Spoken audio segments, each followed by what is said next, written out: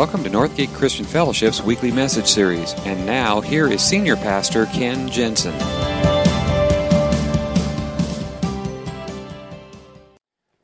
So it is December. Yeah, and the turkey coma has just about worn off from Thanksgiving. And it's Christmas, so to everyone here, Merry Christmas. First Sunday I get to do that. Merry Christmas. And to those of you joining us from Vallejo or online, Merry Christmas to you too. Vanessa kind of did a little bit of a poll earlier, but I just want to ask again, how many have actually finished all of your Christmas decorating? Okay, a few, quite a few. How many will be decorating for the whole month of December? Okay, yeah. Here's another question. When do the Christmas decorations come down? Okay, how many in this room, they are down by New Year's Eve?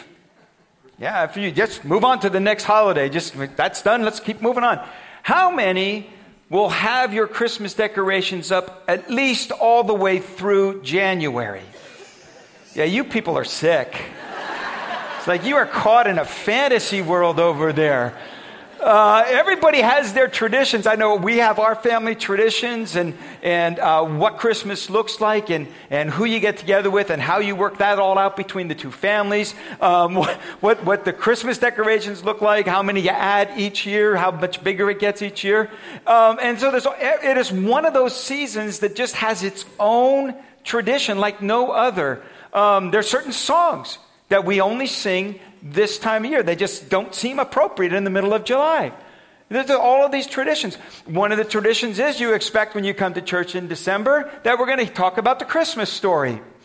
And you're right. Which makes it kind of hard for us pastors because every year we gotta talk about this again. And every year, and I kind of start earlier and earlier just thinking about and praying about, okay, this year, what new fresh, what new thoughts, what can I do with this? So one of the things I've been thinking about this year leading into the Christmas season was just this whole idea of how God speaks and how he did it to different people in different ways. And one of the things I think that happens is that we're so familiar with the story, because even if you didn't grow up in church, even if you have no church background, you pretty much know the story and you know how it turns out. And if you take 3 weeks to tell it, that's it.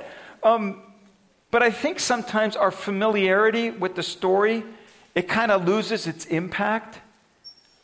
We know the story, we know how it turns out, and what does it have to do with my life? And so I've been thinking about that this week. I think it really does. And what I want to do for the next couple of weeks is just let's talk about and let's look at the people in the story and how they experienced it for the very first time. And how it impacted their lives. And then how does it impact mine? How does it impact yours? And if you're here and you're not a church person at all and you're just here because it's Christmas time, I think there's something here for you. And if you've been a Christ follower for years and years and years, with this fresh look, I just want to ask you to keep your heart open and say, God, what are you speaking to me? So we're going to look at it through the different eyes of different people through the story. And the first we're going to start with, of course, is Mary. So it's in Luke's Gospel, chapter 1. And we're going to start reading in verse 26. The very first time that Mary is introduced to this whole idea. It says, in the 6th month of Elizabeth's pregnancy, God sent an angel, Gabriel, to Nazareth, a town in Galilee, to a virgin pledged to be married to a man named Joseph, a descendant of David. The virgin's name was Mary. The angel went to her and said, "Greetings, you who are highly favored. The Lord is with you." But Mary was greatly troubled at his words and wondered what kind of greeting this might be. But the angel said to her, "Do not be afraid, Mary. You have found favor with God. You will conceive and give birth to a son, and you're to call him Jesus. He will be great and be called the Son of the Most High. The Lord God will give him the throne of his father David, and he will reign over Jacob's descendants forever. His kingdom will never end." "How will this be?" Mary asked the angel, "since I am a virgin?" The angel answered, "The Holy Spirit will come on you, and the power of the Most High will overshadow you. So the Holy One to be born will be called the Son of God. And even Elizabeth, your relative, is going to have a child in her old age. And she who was said to be unable to conceive is in her 6th month. For no word from God will ever fail." "I am the Lord's servant," Mary answered. "May your word to me be fulfilled." And then the angel left her. Now, I can guarantee no one in this room is going to have the same assignment as Mary. But I do believe that every one of us in this room have a purpose and a calling. I don't think calling is just for pastors and missionaries, and I've said this all along. I believe every one of us who, in fact, not just even for Christ followers, I believe God has a purpose and a calling for everyone. It's just that in Christ, you truly find it. And God has a call on your life and a call on mine. And actually, if you think about it, innately we believe that. We say things like, well, everything has a purpose. Everything and all, there's a reason for everything. You ever said that before? Who says that? What? How do you know that? How do you know that? We will say things like, well, it'll all work out. Really? How do you know? We have this innate idea inside us that things ought to make sense, that there ought to be a reason, there ought to be a purpose behind everything. And I believe that's part of how God created us. Because we do have a purpose, and finding your purpose, in fact, we actually took this last summer, we took a number of weeks and talked about finding and discovering your purpose. And it really comes down to a couple of things. Learning how to hear God's voice, and then learning how to say yes when you hear it. And Mary is a perfect example of that. It's this whole idea of when God speaks, what does that look like for you and for me? So that's what we're going to look at today. When God speaks. And here's one of the first things you discover. When God speaks, he speaks to you with words of grace. See, God always takes the initiative with us with grace. The very first words that Mary hears from the angel is this: "Greetings, you who are highly favored. The Lord is with you. Do not be afraid, Mary. You have found favor with God." Now, when we read that, I don't know about you, but most of the times I kind of think, well, Mary was different.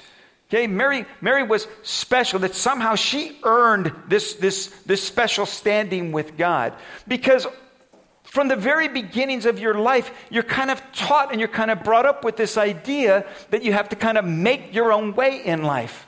That you have to earn and you have to achieve and you have to do all those things to get anything in life. That it's all about how hard you work and what you do and how good you are and how, all of those other things. And it starts very, very early. In fact, even at Christmas time, we all kind of...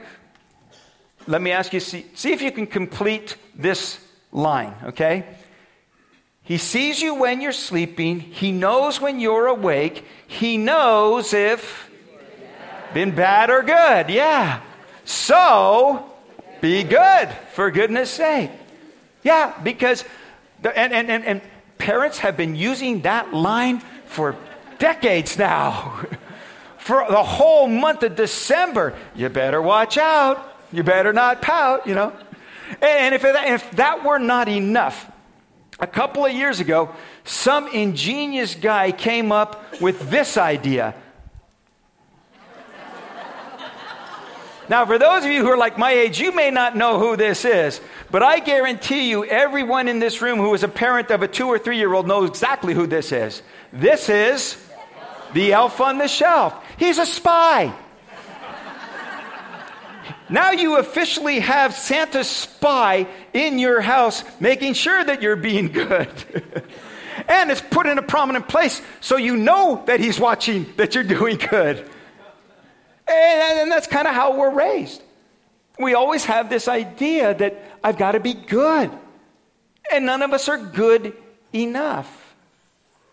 We read that sentence, highly favored. You found favor with God. Do you know that the word favor there, in that really they're all extensions of the same root, which is the root of the word grace. That you are greatly graced. That you have found grace with God. It came as a gift.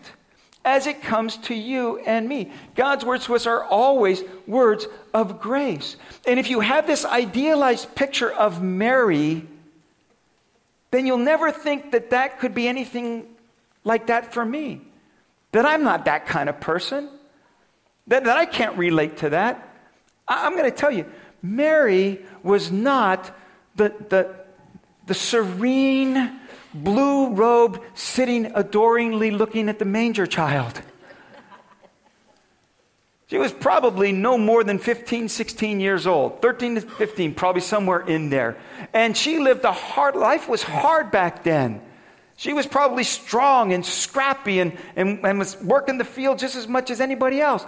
That's the kind of person that she was. She was a real person. If you have some kind of idealizing, you can't relate to that. Now, yes, in some ways she was unique. There were qualities and characteristics about her that God saw that could be used.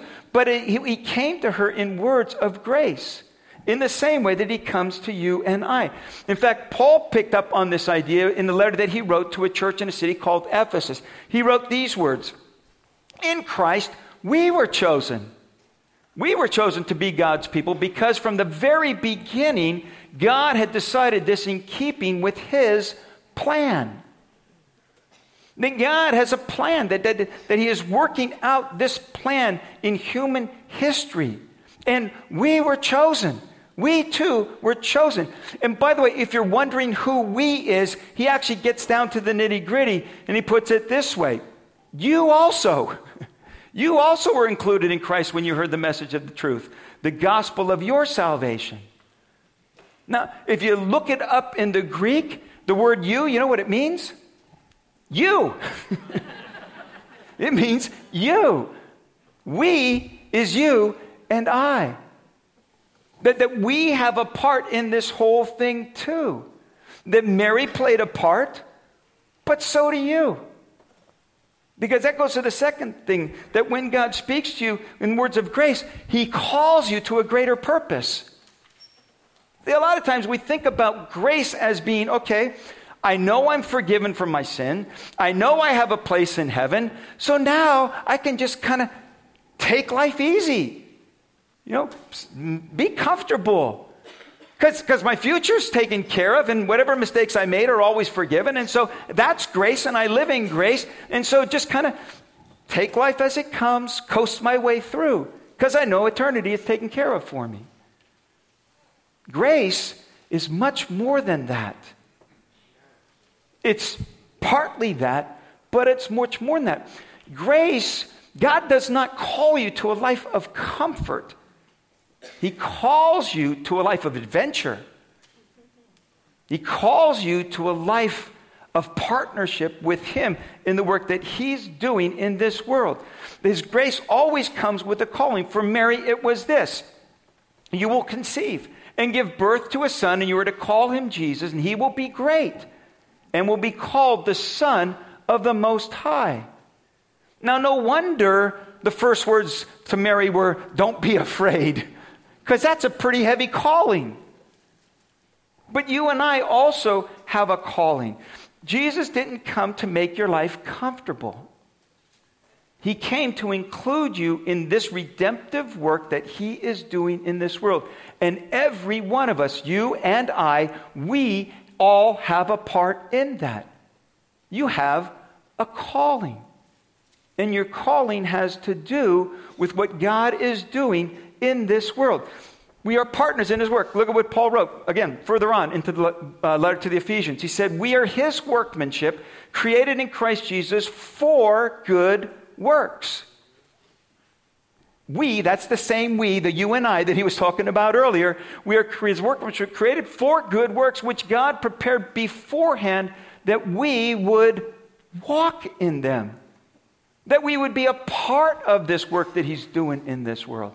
That we would join with him in partnership with this incredible work of redemption. That you and I actually have a part of that. And it doesn't matter. It's not just for pastors, and it's not just for missionaries, and it's not just for people with some kind of special calling. Every one of us, when you put your faith in Christ, you received his grace, and along with that grace came a call. And some of us are more adventurous than others, because steps of faith and calling, that involves risk. And that can be scary. And some of us, we are more daring. We are more of those risk takers. And in fact, actually, you've heard of type A and type B kind of personalities. A guy named R.E. Morehouse actually came up with what he called a type T personality. The T stands for thrill. Okay? These are the thrill seekers, the adrenaline junkies. These are the people that like to live on the edge. We actually have one of these on our pastoral staff. Maybe more than one, but one I know of for sure. Watch this.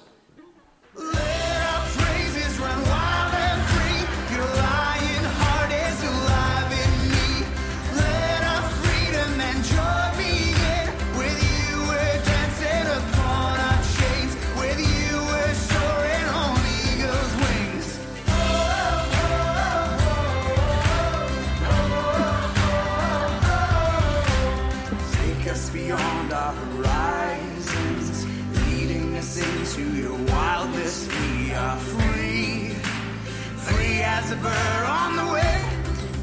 Oh yeah, you are the greatest adventure.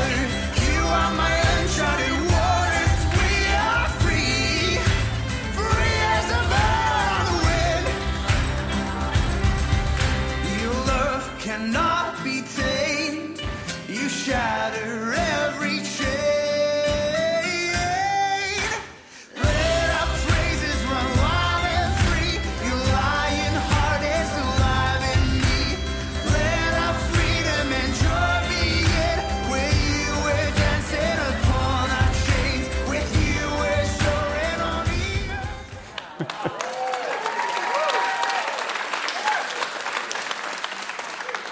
When I first saw that, I thought, that is a long time to be falling. That is a long time to be falling.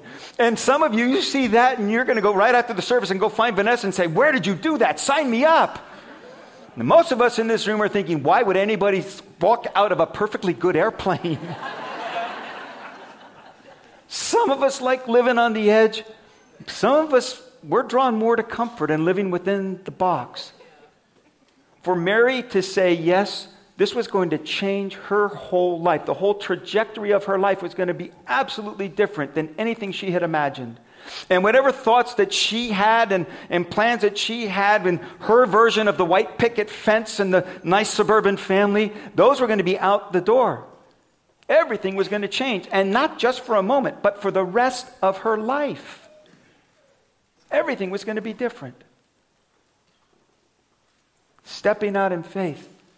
It's risky stuff. She had no idea what Joseph's reaction was going to be. At this point, she doesn't know. She could end up being a single mom.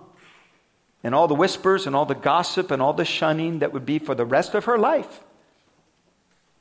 That's what she was signing up for. Now, it was a big, bold, risky step. And for some of us, those kind of big, bold, risky steps, we live for that. Most of us do not. For most of us, every step of faith that we take feels like jumping out of the airplane. A couple of weeks ago, the number of people who said for the very first time, I'm going to honor God with my wealth, with my income, with my resources, and I'm going to start giving back 10% back to the work of God in this world. And for most of you, that feels like jumping out of an airplane. I will tell you, every single big step of faith I have taken in my life, I have been scared spitless. But every one of them opened the doors to an opportunity to experience God's work in my life. And for some of us, those big, bold steps of faith, yeah.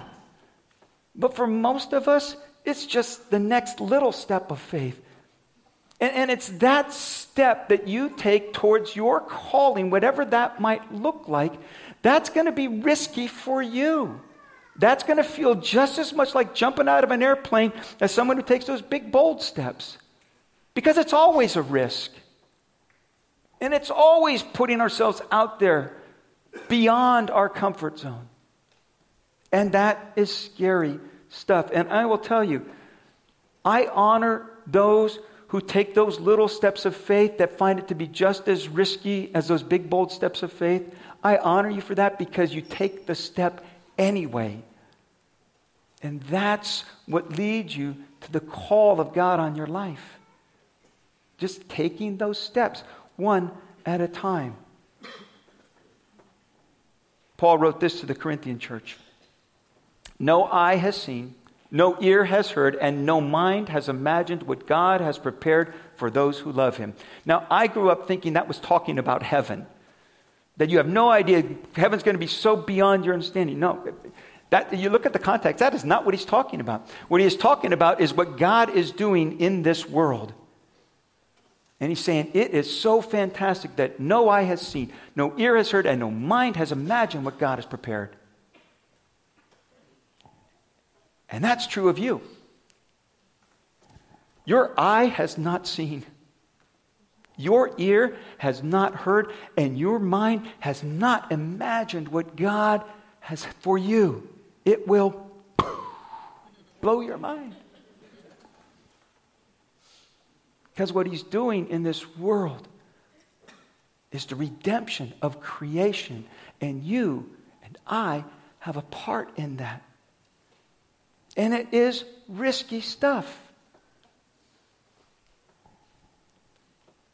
But when you take the step, the third thing is that when God speaks, he also brings promises.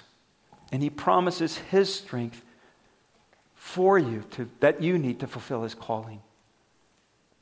He doesn't call you to do something, then expect you to do it in your own strength.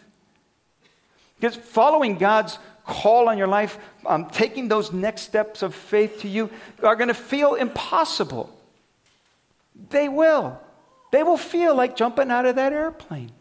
And you will, because here's what you know about yourself. You know your weaknesses. You know your shortcomings. All of those things that you try to keep hidden from everybody else, you know. And inside you're thinking, God can't possibly use me. Look at what a mess I am. Nobody else sees it, but I know. God doesn't expect you to do it in your own strength. And whatever your shortcomings and your weaknesses and the impossibility that it might feel to you, what it feels like to you is just as much what it felt like to Mary. She asked the question, how will this be? Mary asked, since I am a virgin. Now that's a really good question. But what I love about the question, it's not, no, that's not possible. The question is how? How can that be possible? And there's a big difference between those two. Whatever God is calling you to do, whatever it is that He's put inside of you, and here's what I believe.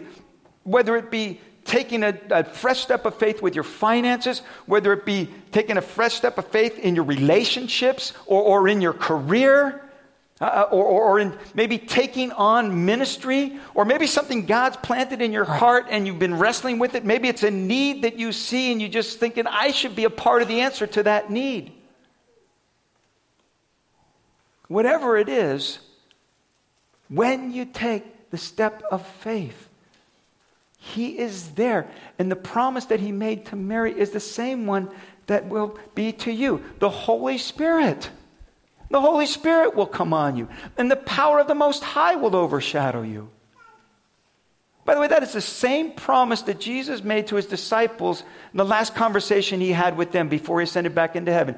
He said, you will receive power when the Holy Spirit comes on you.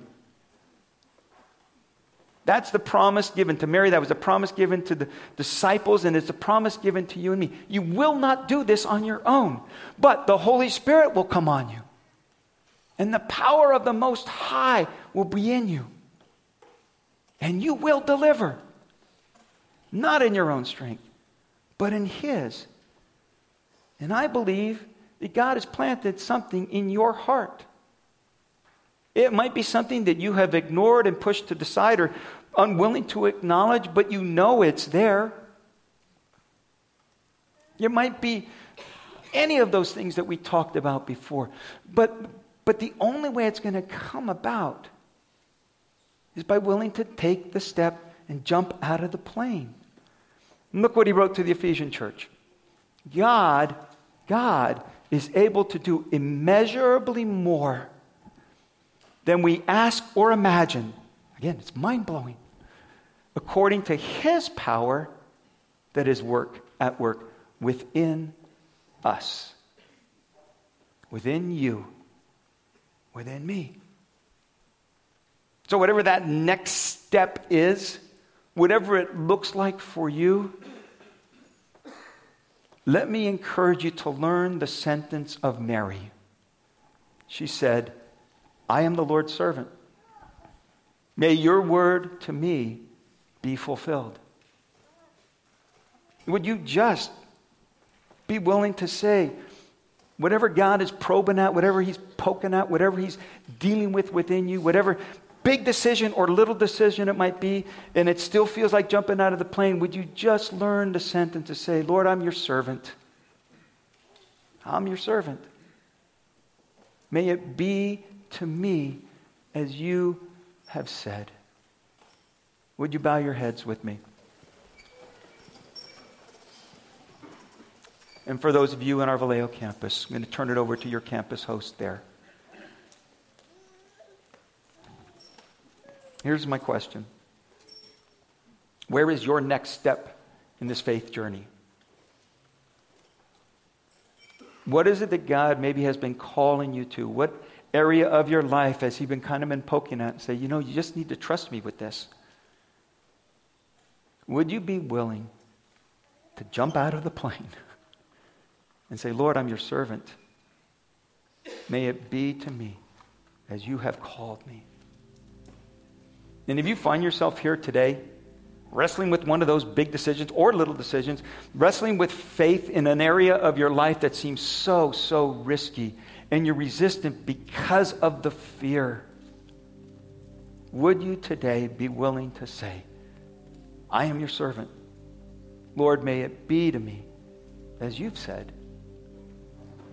And if you find yourself at that point today with any particular area of your life, any particular calling that you sense he has on you, would you be willing to say that to him today? If you would, I'm going to ask you to do like we do every week. Make a decision. Make it known. Just raise your hand. Hold it up for a moment. Look up. Catch my eye. I want to acknowledge you because I want to pray with you and for you as we close. Yeah.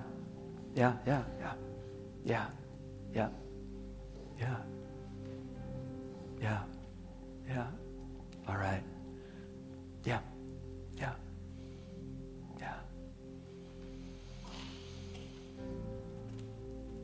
Now maybe for you, it's a first step of faith. See, Jesus came to forgive your sins.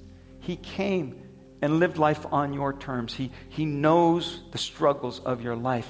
And then he ultimately gave his life on a cross so that you could know that relationship with him, so that you could learn to trust him, so that you could give him all of those weaknesses and failures and mistakes and sin and find forgiveness and restoration and calling and purpose for your life. And maybe for you, for some of us today, it's a first step of faith. And if that's where you're at, and you're just willing to say, God, I have been doing this on my own, and I can't do it. And my failures and my mistake and my sin, I need your forgiveness. But I want to start fresh and new with you today. And for you, that's a first step of faith. Would you do the same thing? Just raise your hand, hold it up for a moment, look up, catch my eye, because I want to pray with you and lead you into prayer as we close. All right. Yeah.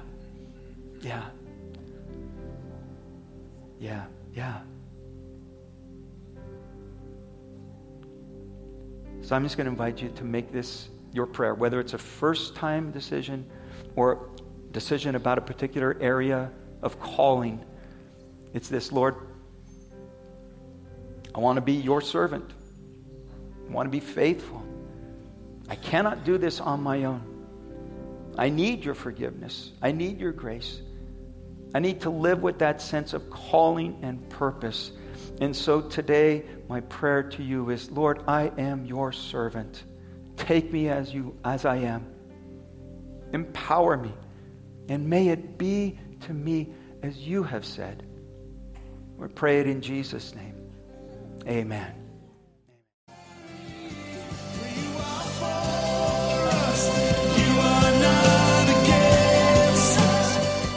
Thank you for listening to this week's message. We trust that you'll join us again soon for another uplifting message from Northgate Christian Fellowship, located in Benicia, California.